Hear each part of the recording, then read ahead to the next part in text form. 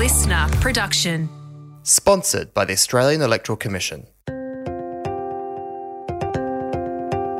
This year, Australia will hold a national referendum. This referendum will ask voters if the Constitution should be altered to recognise the first peoples of Australia by establishing an Aboriginal and Torres Strait Islander voice.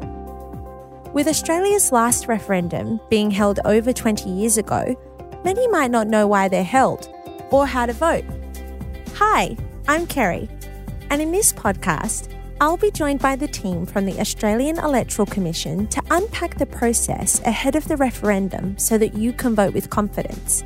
This is an unbiased and detailed look at why the referendum is important, how you can make your vote count, and why your answer matters. Last episode, we looked at why referendums happen in the first place. And today I'm back with Meg and Alex to look at the history of referendums in Australia. And you might even learn some pub trivia answers for the next time referendum is the topic, because I'm sure that happens all the time. Hi Meg, hi Alex, thanks for joining me today. Hi Kerry. Hey Kerry, it's so good to be back. So let's jump right in. How many referendums have been held in Australia? Australia has had 44 referendums in our history, and that means that this year is number 45. That's actually a pretty surprising number to me. I didn't realise that we'd actually had that many. How common are they? Do they happen frequently? Look, that's a big number, but they're relatively uncommon. In fact, we haven't had one for 24 years. So if you're younger or if you're below the age of 42, you probably haven't voted in a referendum. When was the last referendum? So the last one actually happened in 1999, and there were two questions. So the first was about becoming a republic, and the second was about adding a preamble to the Constitution.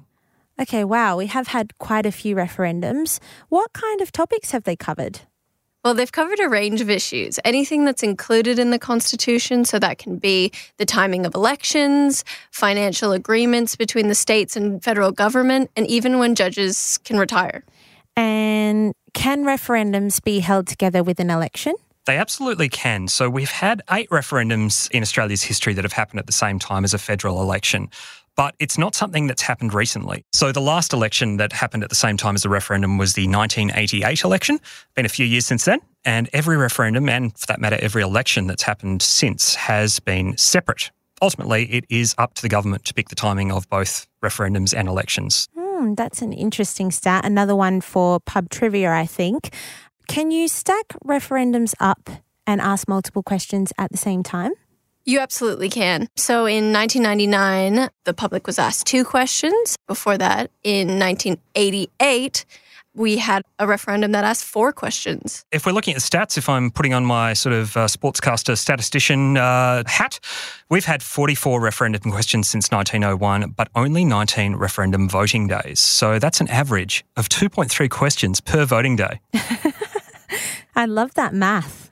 Is Australia the only country that does referendums? Definitely not the only country that does referendums. In fact, looking back through the constitutional conventions of the 1890s, I know you love doing, Kerry, we actually borrowed the term from Switzerland, I believe, who have the term. It's originally an ancient Latin term that was sort of picked up and adjusted and adopted into English. But there are a number of different countries that hold referendums. Typically, those countries don't just do it for constitutional change like Australia does. So the ones that I've had a look at are the UK, Canada and New Zealand. In New Zealand and the UK, you can just have a referendum on any particular topic. In Canada, which is, of course, Meg's home country, they have held plebiscites in the past, but they called them referendums. And there was a fascinating one I read about in 1898 where they had a national plebiscite on whether they should do prohibition of alcohol. Now, every province in Canada voted to do it, except for Quebec, and they voted no extremely hard by something like 80%. So a very, very firm rebuke there from the Quebecois. I've collected quite a bit of pub trivia knowledge through our chats just now, so thank you for that. What is the weirdest pub trivia fact you know about referendums? Look, I don't know if you've been to an AEC trivia night or not, Kerry, but our trivia is always about election history, and I've got a nice election/referendum fact. So back in 1906, Australia held its first ever referendum, and the topic of that one was whether the Constitution should be changed to allow House and Senate elections to happen at the same time. So the way the Constitution was originally drafted, you had to hold them separately.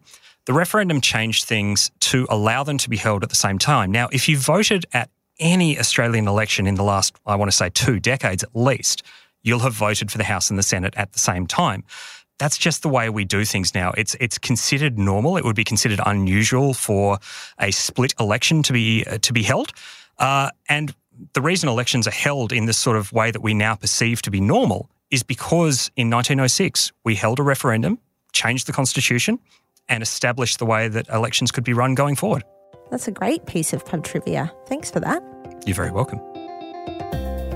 On the next episode of Your Answer Matters. We're Australia's independent election experts. We promote enrollment, we do public education activities, and when there's not an event running, we redraw the boundary lines for electorates to make sure everything's fair and balanced. We'll learn a little bit more about the AEC. Join us then as we get you vote ready for the 2023 referendum. Listener.